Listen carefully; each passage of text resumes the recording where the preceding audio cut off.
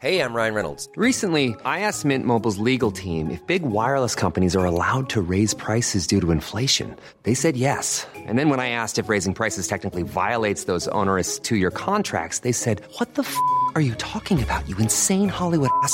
So to recap, we're cutting the price of Mint Unlimited from $30 a month to just $15 a month. Give it a try at mintmobile.com/switch. $45 up front for 3 months plus taxes and fees. Promo rate for new customers for limited time. Unlimited more than 40 gigabytes per month. Slows full terms at mintmobile.com. A lot can happen in 3 years, like a chatbot may be your new best friend. But what won't change? Needing health insurance. United Healthcare Tri-Term Medical Plans, underwritten by Golden Rule Insurance Company, offer flexible, budget-friendly coverage that lasts nearly 3 years in some states. Learn more at uh1.com. Hi, I'm John McEnroe, and you're listening to the Tennis Podcast. Hi, my name is Grigor Dimitrov, and you're listening to Tennis Podcast. Hi, I'm Mats Wilander, and you are listening to the Tennis Podcast. Well, hello and welcome to the Tennis Podcast, brought to you in association with The Telegraph. Now, since we last were with you, we've had the 45th instalment of the Novak Djokovic against Rafael Nadal rivalry. Garbiñe Muguruza has continued her superb form, winning the big title in Beijing. And Ivo Karlovic has broken a world record. And it's not for being the tallest man in the world. As well as talking about all of that, we're going to be hearing from the former world number 2 and twice a French Open finalist, Alex Corretja, reminiscing about his first encounter with Rafael Nadal when Nadal was just a 16-year-old. And he'll tell us about what life is like coaching Andy Murray. And my word, it was interesting. Catherine Whitaker did that interview, joining me from afar. My name is David Law. I'm a commentator for BBC Radio 5 Live and BT Sport. But Catherine Whitaker, you've just got off a plane, haven't you? Where have you been? Yes, I'm not quite as far as I was a few hours ago. I've been in Mallorca. I've been swanning around Mallorca, and now I'm back in cold London, which is just fine. London's just fine, but Mallorca was pretty lovely as well. Absolutely, it's a great thing to say about the job that she's just been working about 16, 18 hours a day doing, swanning around in Mallorca. But basically that is what you do, isn't it, Catherine? Because you were there working at an ATP Champions Tour event, which is how you came to be interviewing Alex Corretja. And it sounds as though it was a pretty good event, and he ended up winning it, didn't he? Yep, I have perfected the art of swanning around and calling it work. If anybody out there is looking to make a career out of that, I highly recommend it. Actually, no, she doesn't recommend it, because if you end up doing that, you may not be able to do it anymore. No, I mean, obviously I'm understating, obviously there is a certain amount of hard work and everything involved, but you can't call it work. It would be, I just still pinch myself every day that I get to do this kind of thing, and it was an absolutely fantastic event. Really one of the best Champions Tour events I've been to recently. Every Champions Tour event is so different, but this one really captured everything that's special about the Champions Tour. The players had an absolute whale of a time. None of them wanted to come home. If you check out the ATP Champions Tour Facebook page, there is an absolute treat of a photo gallery of the legends of the Champions Tour attempting to do paddleboarding in the slightly rough seas of the Mediterranean yesterday. That was one of my highlights of the weekend. And a Spanish champion in Alex Corretja, and a very worthy one at that. What a lovely chap he is, and a very well-received champion in Mallorca. Yeah, he ended up beating Thomas Enquist in the final. There was also Tim Henman there, Thomas Muster, Pat Cash. It was a great field of players. And have a little look at the ATP Champions Tour Facebook page and see what Catherine was up to. All those photos are ones that she has taken over the last few days. And the circuit all ends at the Royal Albert Hall, the 2nd to the 6th of December. Many of those that I've just mentioned will be there. Henman and Pat Cash. John McEnroe will be there as well, as will Mansour Barami and Henri Leconte, who was in Mallorca as well. So loads of big names there at the Royal Albert Hall, the Champions Tennis, 2nd to the 6th of December. Now, Catherine, we mentioned over the weekend, while you were swanning about in Mallorca, Rafael Nadal and Novak Djokovic were going at it for the 45th time. That was their 45th meeting, And Djokovic won 6-2, 6-2, narrowing the head-to-head to 23-22.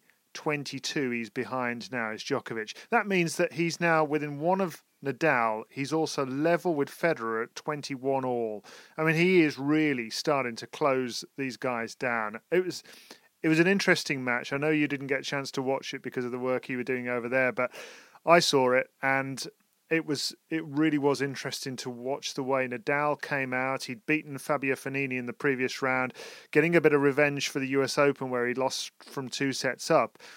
But even though he was trying to be really aggressive with Djokovic in the first set, and he was having a degree of success in games and winning certain points with that aggression and hitting his forehand hard, Djokovic just looked so unperturbed by what Nadal could offer. And it did make me wonder, are we moving on now in terms of generation here? Is Djokovic going with the next generation, so to speak, or moving away from the current one? And is Nadal ever going to be able to recapture that sort of level? Because he suddenly looked just a little bit impotent compared to Djokovic, and it reminded me of a Leighton Hewitt who was dominant in 2001, who's suddenly unable to carry his power into the next generation. Maybe it's just a question of timing and confidence for Nadal, but it did concern me a little bit on Nadal's part.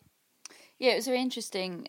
Nadal was a huge talking point just generally in Mallorca amongst the Legends players that are out there, and then became more of a talking point, obviously, once he reached that final and going into the final against Djokovic. And the consensus seemed to be that his issues are purely mental, especially given what he's talked about, the fact that he feels that he's practicing pretty well, more than pretty well. He feels he's practicing really well. He's just struggling to translate that practice court form onto the match court.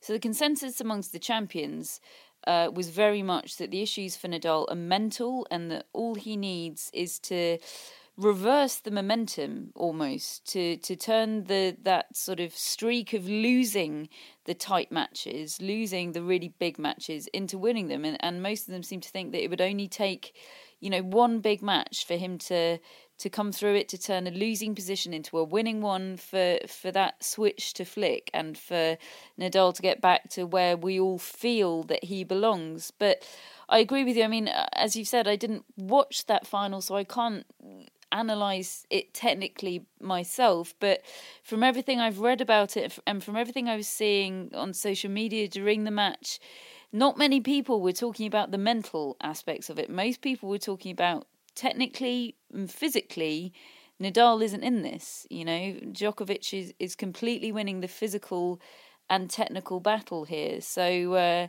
I mean, if you accept as a given the fact that Nadal is having mental struggles, if you then add into that equation the fact that the game might possibly have moved on from him, or possibly it could be that he's just lost that extra percentage of power which makes all the difference, it's hard not to see it as an enormously uphill battle for Rafa to get back to where he was, or even really close to where he was.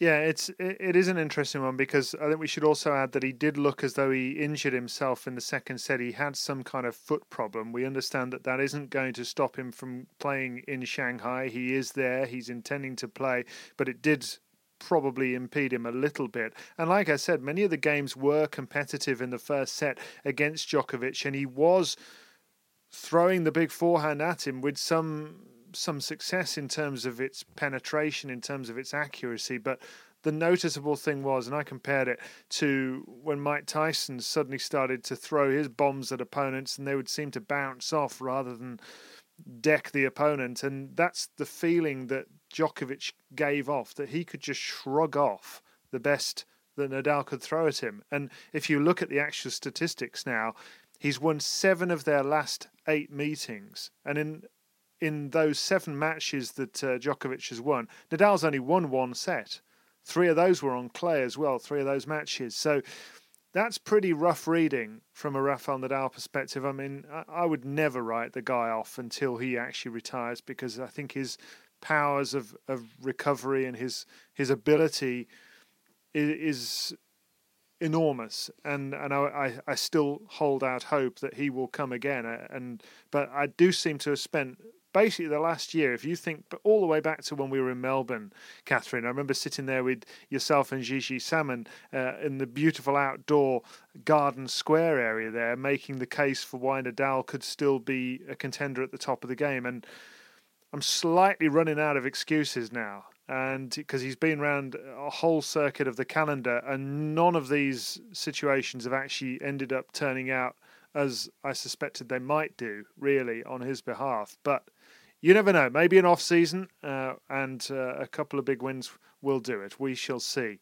Now, we also have had a victory for Garbiñe Muguruza at that tournament in Beijing, and she is becoming now a really big contender, I think, for Singapore for the end-of-year finals. She's qualified there. She's effectively in second position now that Serena Williams has withdrawn from that tournament. And moreover, I think going forward, if she can continue this level and this focus, in terms of her sheer tools, she is a really formidable proposition for the future. Without question, yeah. She's done really well to rather steal the limelight, well, slightly steal the limelight away from Madison Keys, I suppose, who, if you look back a year ago, I'm not for a moment saying that Madison Keys isn't going to make it or necessarily won't be a number one at all. I think she's a tremendous talent. But if I cast my mind back to, 8 months ago when I did that interview with Brad Gilbert in Delray Beach for the podcast, he was saying Madison Keys next new number one for sure. He wasn't mentioning Belinda Bencic, and he certainly wasn't mentioning Garbiñe Muguruza. I mean, she had announced herself onto the stage a little bit last year with that victory over Serena at the French Open, but what she's done this year, obviously at Wimbledon, but then really backing it up at this stage of the season as well. Obviously a slight blip for her at the US Open, but, she came up against the in-form Jo Konta. As you say, no pressure or anything, Garbiñe, but everything is completely falling into place for her, isn't it? No pressure. A gap is going to open up, and as you say, she has every single tool. I mean, it's the tennis world is going to be there for her on a plate, and all she has to do is keep working hard and grab at it. I say no pressure. I've just mounted the pressure on in a quite monumental way. But I mean, I absolutely believe that. I really think the tennis world is there for her, for Belinda Bencic as well, though they're two completely different players. And I still absolutely put Madison Keys in that category. But I think Garbiñe Muguruza has taken a big step ahead of Madison Keys just at the moment in terms of their development. And just before Brad Gilbert writes in and starts to give me in particular a very hard time, because we know he does like to do that now and again, we should also say that Brad Gilbert has been in touch as well at Tennis Podcast, which you can do as well on Twitter, to say to me, how is my prediction for a monster year for Novak Djokovic looking? He said that very recently, and let's be fair, he got that one absolutely bang on, Brad, didn't he? To be fair, he did. It's looking all right. Yeah, he did. He got it absolutely bang on. And of course, at that stage, he'd only won the Australian. We hadn't even gone into Indian Wells in Miami at that point. It was before all of that. So he couldn't really have got it more bang on, frankly. I mean, it's as monstrous as it could have been, really, without winning that French Open final. Props to you, Brad. Absolutely. As an American would say. Take it to the woodshed, Brad, or whatever you're talking about, because I don't understand half of it, but it's always entertaining. Now, we also should give a mention to Stan Wawrinka, who won a title last week as well in Tokyo. He continues to mop up the titles as he goes along his merry way as well. And what about Ivo Karlovic, Catherine? Broke the world record for the most number of aces ever by a player, breaking the record of our old friend Goran Ivanisevic. Pretty impressive for Ivo. Yeah, I'm so glad that he now formally holds that record, because if you look at the stats, and really the ace stats should be averaged out over number of sets or even number of games, it's almost a slightly misleading stat, isn't it? Pure ace count. Karlovic has overtaken Goran. Goran, if you're listening, I'm sorry. All I'm doing is quoting the stats here. He's done it in significantly fewer matches than Goran did it. So, I mean, it's every inch deserved. No pun intended to 6'11" Ivo Karlovic, that he is claims all the official serving titles because he's well. I think to call him it's difficult to call him the best server of all time, isn't it? Because he's 6'11". Of course, I mean, so much of it is about the height. To call it the best suggests that it's necessarily the best technique of all time, and I can't comment really on how much of it is technique and how much of it is the sheer height from which it's coming down. But then, wait a minute. Are you trying to take credit away from me for my serve? You're trying to do down my serve here just because I happen to be tall. Yeah, this is all just a really long-winded, thinly veiled way of mocking your serve, David. That's all this is. Well, I'm not having it. Ivo, I think you're brilliant. Best server in the world.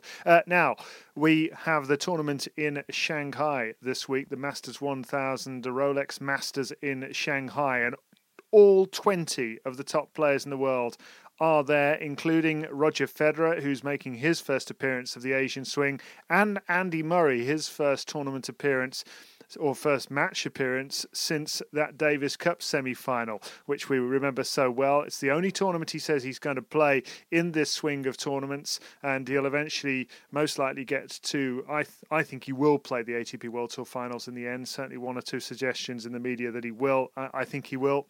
Catherine, as we have been speaking about, has talked to Alex Corretja, who coached Andy Murray for quite a while in a period alongside Miles McLagan. And Catherine asked him what he's like to work with, not just as a player, but as a person. He is one of the most generous guy I ever met. He is fantastic, but he was very shy and he was very introvert, you can say. And that makes him feel that people don't know him much. So I think it was good for him to open up a little bit and to show some emotions and maybe do some interviews, to make people know him better. And then they will realize how good Andy can be as a human being and as a boy. The thing is, because his character or his mood on the court sometimes it's a little bit like the way he is sometimes when he complains or when he's angry or so. And then people think that he is the way he is. But it's just on the court that sometimes behaves like that. But now he controls that very much. And he's showing a lot of emotion on the court. And that's very good, because I think people love that. People need emotion on the court. They don't like to see people like frozen on the court. They like to see characters, and they like to see guys that they're showing all they have inside the body and their blood. And Andy does that, and I think that's why they start realizing how good can Andy be for them. How frustrating did you find that when you worked with him, that sort of streak he has in him where he sometimes behaves in a certain way on the court? Because he's not like that at all off the court, is he? He's a very grown-up, well-spoken human being, but he obviously has that in him that something comes over him on the court, doesn't it? Did you find that frustrating as a coach or advisor? No, we didn't know each other that much, but after just a little bit, we spent a week and we felt like we know each other for so long, and I think we really have an unbelievable relationship. And I felt like when I started with him, I wanted to teach him a lot of things, to sort of like tell him things about life, about to how to behave with maybe outside the court, inside the court, with the people, and it was great. He was listening to me a lot. He respects me a lot. We never had any discussion, never, and that was great. But it was a period where it was not easy for me to travel. We felt that he needed someone like really with him like most of the time to achieve his goals, and he found it. He found Danny by Purdue to travel with him, and then Lender, which helped him a lot. it was great because the main goal for me was that Andy could win slams, and he did it. And even if it was not on my period, but I was very happy to see that he was pleased to tell me after he won those slams how much I helped him at the time or so. So still today we text each other. I went to his wedding, you know. So for me, Andy is a very, very special guy. You must have been very proud and pleased to see what a great year he had on the clay this year in particular. Did you see anything in the way he was playing on the clay that you helped him with? Well, that would be very cocky to say that, but it's okay to say. No, I felt like he's got an enormous potential, and he just needs to try whatever he feels inside his heart, and then let it go, you know. And I felt he could do a lot of things on the clay, but he needed to spend more time. And he did it this year. He went to Barcelona. We spent time together. Some days I went to... Life is full of what-ifs. Some awesome. Like what if AI could fold your laundry? And some, well, less awesome. Like what if you have unexpected medical costs? United Healthcare can help get you covered with Health Protector Guard fixed indemnity insurance plans. They supplement your primary plan to help you manage out-of-pocket costs. No deductibles, no enrollment periods, and especially no more what-ifs. Visit uh1.com to find the Health Protector Guard plan for you.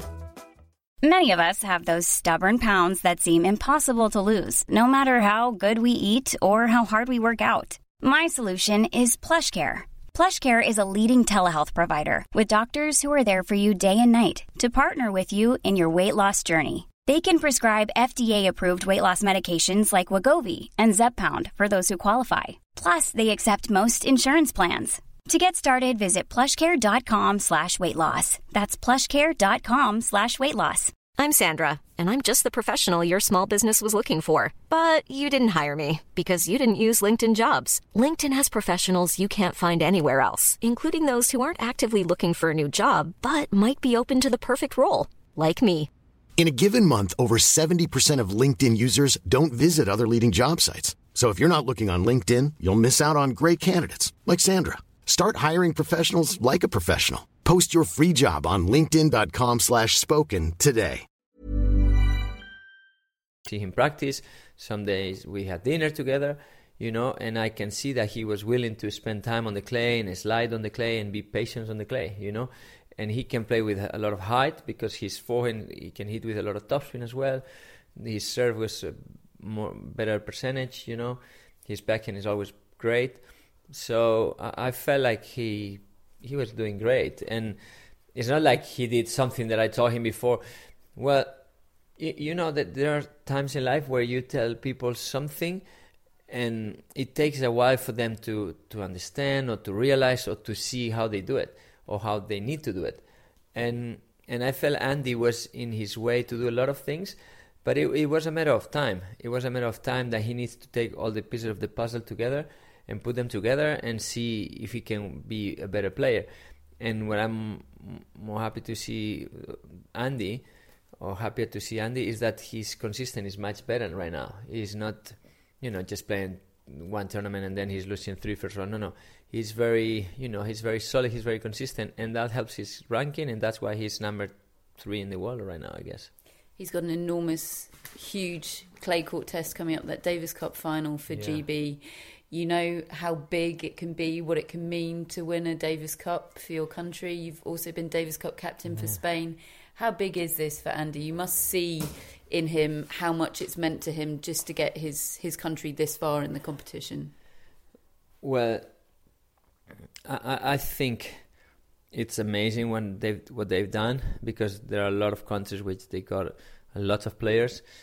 And Great Britain, of course, with Andy and Jamie and James and all the other guys, but pretty much Andy. I mean, we have to give him the credit of that. And I remember spending time on his house like 4 or 5 years ago, and for him it was something that he had on his mind. He wanted to be part of Davis Cup, of be important in Davis Cup, but they didn't have maybe second player where they need someone like to help them, like James Ward did against US this year, or then the doubles with Jamie and all the other guys, But he already felt like he wanted to do something very important, and it's amazing because when he has something on his mind, most of the time he does it. Like he does want to win Wimbledon. He wanted to win it badly, and he did it. And he wanted to win slams, and he won US Open. And I'm pretty much sure that if he continues like this, he's got still like 3-4 more years, can still win some more slams. Turning attention to your career, amazingly, I was doing some research for this interview. You retired with a winning record against Federer and Nadal. Oh. And there's only, as far as I can tell, 2 people that can say that. It's you and Dominic Habati. Mm-hmm. You're in a very special little club. And looking at Federer first, I know you played him in Gstaad years before he became the great champion that we now know him to be. When you played him in that match, did you see the champion that we see now? Did you think this guy's definitely going to make it? Or did you see potential, but potential that perhaps could remain unfulfilled? No. I felt that he was special already. Not just on that match, because I played before, I think, the French. And I played like 4th round once, and then I played quarterfinals. So it was already, Federer was already playing quite well. And I felt that his ball was very heavy, his ground strokes, his forehand was special. His serve, he was, hiding the serve, turning up his shoulders very well. His backhand wasn't maybe not to sell it up high, but he was hitting very well and mixing up with his slice. And then I felt like the speed of his ball was very, very high, and his movements, they were fast, and also the way when you play like a short ball, then the way he reacted and the way he changed the rhythm of the game, the pace, it was amazing. So yeah, I felt already right away that he was like a big star. Do you remember the first time you saw Rafael Nadal and what your impressions were? Did you feel the same about him? Did you feel this guy's special? Yeah, I hit with him like one early morning, winter time in Barcelona, like 9 o'clock in a Monday, and he was waiting for me, and he was with his agent, with Carlos Costa. How old was he then? I think he was 16 or so, and it was freezing in Barcelona, and we play outdoors, and I went with the coat and with the scarf and everything and the hat, and he was waiting for me like in short sleeves, like t-shirt, and I was like, what? I didn't understand anything. So I said to him, so how you doing? He said, yeah, good. And I said, what are you doing like that? He said, no, I'm ready to hit. And I'm like, wow, he's ready. So I start warming up and then, doing some laps on the court and like that. And I was still cold, but I said, okay, let's start hitting. So I hit the ball, and the first ball he hit it so hard, but so hard. So I stopped the ball and I was like, you're going to hurt yourself. And he said, no, I'm hitting 100% since the very first ball. Wow. So I was very impressed. And I felt that this guy was very unique, and that impressed me so much. And then, I played him in Barcelona and in Madrid. But already like an amazing feeling watching him practicing and playing, yeah. So there's Alex Corretja talking to Catherine Whitaker, and isn't he fascinating, Catherine? And so warmly he speaks about Andy Murray, and there at the end there about Rafael Nadal, and it's a lovely anecdote, isn't it, about Nadal, the 16-year-old, and what he was like. And I have to say, it does tally with my early recollections of seeing Nadal. I remember him playing the tournament in Rome just before he won his first French Open. He beat Guillermo Coria in the final in Rome, and I remember he basically didn't really know how things worked that much, and you could see him come into the press conferences. He was really struggling with his English at the time. He was learning, he was taking lessons, he was trying to get a grip on it, and he came in after this 5-hour epic back in the days when they used to have best of 5 set finals in the Masters 1000 event in Rome, and it's basically the final, I think, that put a stop to all that, because I don't think Guillermo Coria was ever the same again. But Nadal came into his post-match press conference with a big bowl of pasta, and he just sat there, and people had asked him a question, And while they were asking the question, he'd be munching and wolfing this pasta down, and then he'd be trying to get the words out straight afterwards while still carb loading at the same time. But he had no airs and graces, Nadal. I always thought of him as like a young Tarzan. You know, he was just this long-haired, big-muscled, deeply tanned specimen of a man, and what an incredible athlete he was. And it's exactly how I remember him, what Alex Corretja was saying there. And you could hear the affection that Corretja had for him. Yeah, you really could. I mean, Andy Murray as well. We obviously talked about Andy Murray first, and I didn't know whether he'd be a bit reluctant to talk about Andy, because obviously it's been a couple of years since they worked together, and I didn't know how private he wanted to keep the details of their relationship and their time together. You know, often people that work with Andy, they do tend to be quite guarded, both during the time and afterwards. But his eyes completely lit up just at the mere mention of Andy Murray, and every bone in his body oozed warmth throughout his talking about him. I mean, I don't know how to not make it sound corny. I mean, he obviously just loves him. He really does just have so much time for him, and he was so natural talking about him, saying how closely they're in touch now, and wasn't wanting to take an ounce of credit for any of Andy's success on the clay courts this year. I mean, he's so fond of him. I really can't describe just how his face looked when he was talking about him. He really, so much affection there, and similar when I asked him about Rafa, really, and his recollections of Rafa as a 16-year-old, and I said, you know, do you remember the first time you met Rafa or played with Rafa for practice? And he instantly recalled this anecdote. It's obviously something that really stuck in his mind. He didn't arm and ah for a moment and go, oh yeah, I can't quite, you know. It was this moment, and he remembers it. It was imprinted on his memory because Rafa made such an enormous impression, and it completely tallies with our assessment over the last 10 or so years that these guys at the top of the game are not really human. I mean, Corretja's description of Rafa showing up in a T-shirt when Alex was wearing a coat, a scarf and a hat. I mean, that he was hinting at, you know, this bloke just isn't really human in the way that even he was. He was an elite level athlete at the time, and he was 16-year-old Rafael Nadal, not even feeling the cold. You know, I think that's what he was getting at when he was saying that. Federer, now Djokovic, have taken this game to a different level of superhuman skill, endurance and physicality. Do you know, I think if I got onto the court and one of those was my opponent, I think I'd wear a hat, coat, scarf and a disguise. Try and get out of there somehow. You're pretty recognisable, David. I think your height might give it away. Oh, yeah, maybe you're right. Damn, I knew there was something I was forgetting. Now, we'll finish off with... You just look like a tall bloke in a fake moustache. Well, you know, I've always wanted a moustache and I can't grow one myself. So, you know, maybe that would be the way forward for the future. Let's finish off with some questions from our listeners at Tennis Podcast. Jack Smith says, how do you think Djokovic has improved this season compared to his 2011 season? And that's an interesting one, isn't it? Because it's similar in terms of actual raw achievement. That was a very spectacular one because he won the first 40-odd matches of the year, wasn't it? I think that an element of that was he was brilliant, no question. But I think as well, Jack, I think he took everybody by surprise. I think Nadal and Federer and Murray and all the other players had known a certain Novak Djokovic at a certain level for a long, long time, and they were used to that level.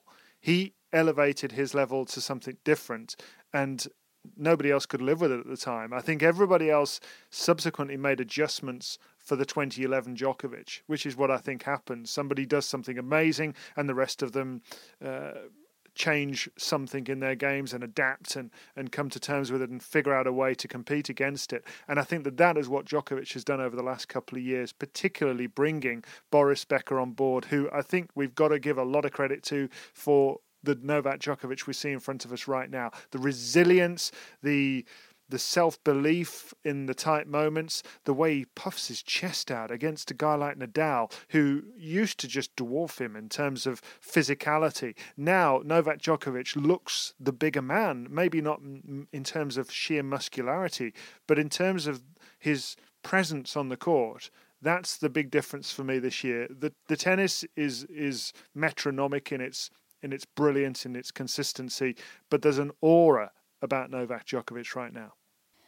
Yeah, I would agree with all your assessments. I also think technically he is a better player than he was in 2011. I think his serve has more on it. I don't know whether that's down to technical improvements. I wouldn't be surprised if Boris Becker has made minor adjustments to his serve technically, which would undoubtedly have improved it. I think his serve is a stronger weapon now than it's ever been. And as you say, all the other improvements as well. And at that level of the game, a fraction of a percentage point is the difference. That's all it is. So even if he's just made a minute improvement to his forehand or his backhand or anything, that's enough to make the difference between him being world number 1 and world number 2, or 3 slams a year and 2 slams a year. So unquestionably, he's a better player than he was in 2011. Biggish Mouth says, what is Murray's best opportunity for a slam next year? For Biggish Mouth, it's got to be the Australian Open. With the baby on the way, after the rest of the year is unknown because of having a baby. I don't think that's necessarily true, is it, Catherine? I'd actually say the opposite. Having had kids myself, I'd say the Australian Open, with all the worry and concern about when it might arrive, is the big problem. Yeah, I would agree with that. I wouldn't be surprised either way. I wouldn't be surprised if Murray came out and won the Australian Open, but equally I wouldn't be surprised if, or it would be completely forgivable if he was ever so slightly distracted at the Australian Open. I certainly wouldn't put my chips on that one. Which one's he going to win, Catherine? Best chance. I'd probably go for Wimbledon if I had to pick one right this minute, is what I would say. How about you?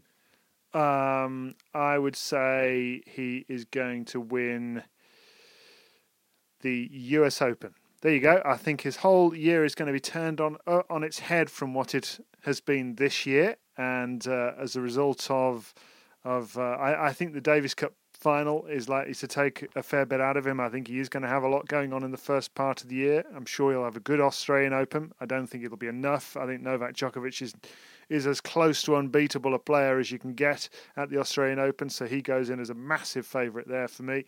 I think he certainly could win Wimbledon, Murray, but I'd say his best chances will come at the back end of the year, personally. Susie says, do you think Garbiñe Muguruza will win a slam next year? Catherine Whittaker, go. Oh, goodness me, there's so many unknowns, aren't there, on the WTA Tour? But she really could. As I say, no pressure, Garbiñe. It would be too much pressure if I also now predicted her to win a slam, but I don't see any reason why she couldn't, actually. I think she will. I think she'll win a slam next year. There you go, in 2016. And finally, Jonathan Liu of The Telegraph, who we are partners with here, of course, on the tennis podcast, says, what is the point of this part of the season? Wouldn't it be better to play the tour finals now and have a proper break? The point is that people all over the world love tennis and deserve to see tennis. The point is there's a lot more to it than just what we think and just the preservation of the players, etc. There's so many things to it. I can see that argument, but I can also see the fact that, well, if you just chop off the Asian swing, then nobody in Asia gets to see any live tennis. And that's not really fair, is it? Because there's an appetite for it over there. And okay, if you say, well, switch out some events earlier in the season for some Asian events, well, then you have sort of travel issues. And what other events do you sacrifice? You know, once events become established, you can't just say, sorry, mate, that one's got to go because the players are getting a bit tired. You know, it's difficult to reverse the train once it's in motion. And I think it is important for the growth of the sport. I think it's fabulous that the growth of tennis in Asia in recent years, because it's a sport that there's no reason why it can't be appreciated the world over. So I of course I see the argument. It's difficult to see players struggling physically. He's saying he would reorganise a little bit and have the end of the year now, and then have those events leading into the Australian Open, the Asian Swing. Okay, but is his argument not that the bottom line is the season needs to be shorter, though? In which case, which events is he going to chop? He's questioning the point of things like the Paris Masters. I see that, in the overall narrative of the season. I completely understand that point, but okay, you make the call to the Paris Masters and tell them it's not happening anymore. To all those fans in Paris that, can't get into Roland Garros and want, I'm just making I'm playing devil's advocate, I suppose, of how many factors there are in play with the tour as it stands and as it is, and it's not as simple as that. And actually, I do feel as though the thing is, most of these things have been considered, have been talked about. The reason the calendar is what it is for a reason. You're going to have to make some fundamental changes in order to achieve any change on a grander scale, and somebody's going to get hurt by that. Now, maybe that's the right thing to do, maybe it's not, but I think that's ultimately the reason, isn't it, Catherine?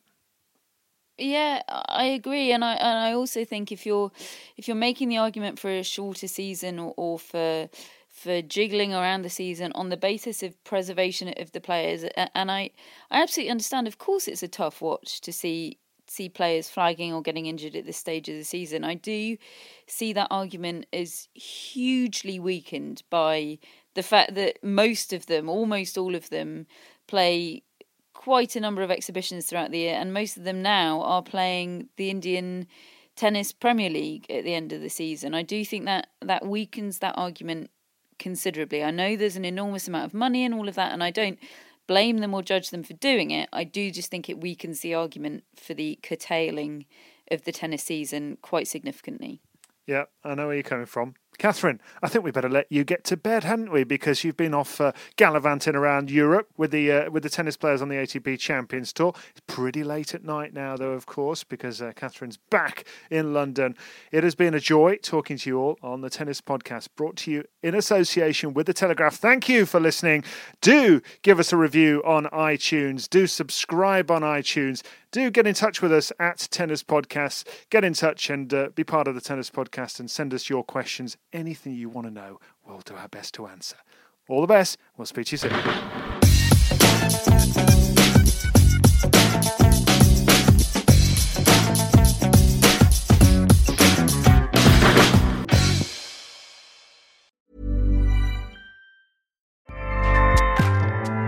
Acast powers the world's best podcasts. Here's a show that we recommend. Are you a reality TV junkie? Do you ever think, dang, I wish I had someone to talk to about all the trash TV that I watch? Well, look no further, garbage lover, because Reality Gaze is a podcast for you. Hello, I'm Maddie. And I'm Poodle, and we're the Reality Gaze. We talk about all your favorite unscripted shows like The Golden Bachelor, Love is Blind, and TLC's big, messy behemoth, 90 Day Fiancé. And if you're driving to work, folding laundry, or just pretending to listen to your husband talk about sports, just put on the pod, and you've instantly got two gay besties spilling all the tea and reading these people for filth. So come at us, y'all. Find Reality Gaze wherever you listen to podcasts.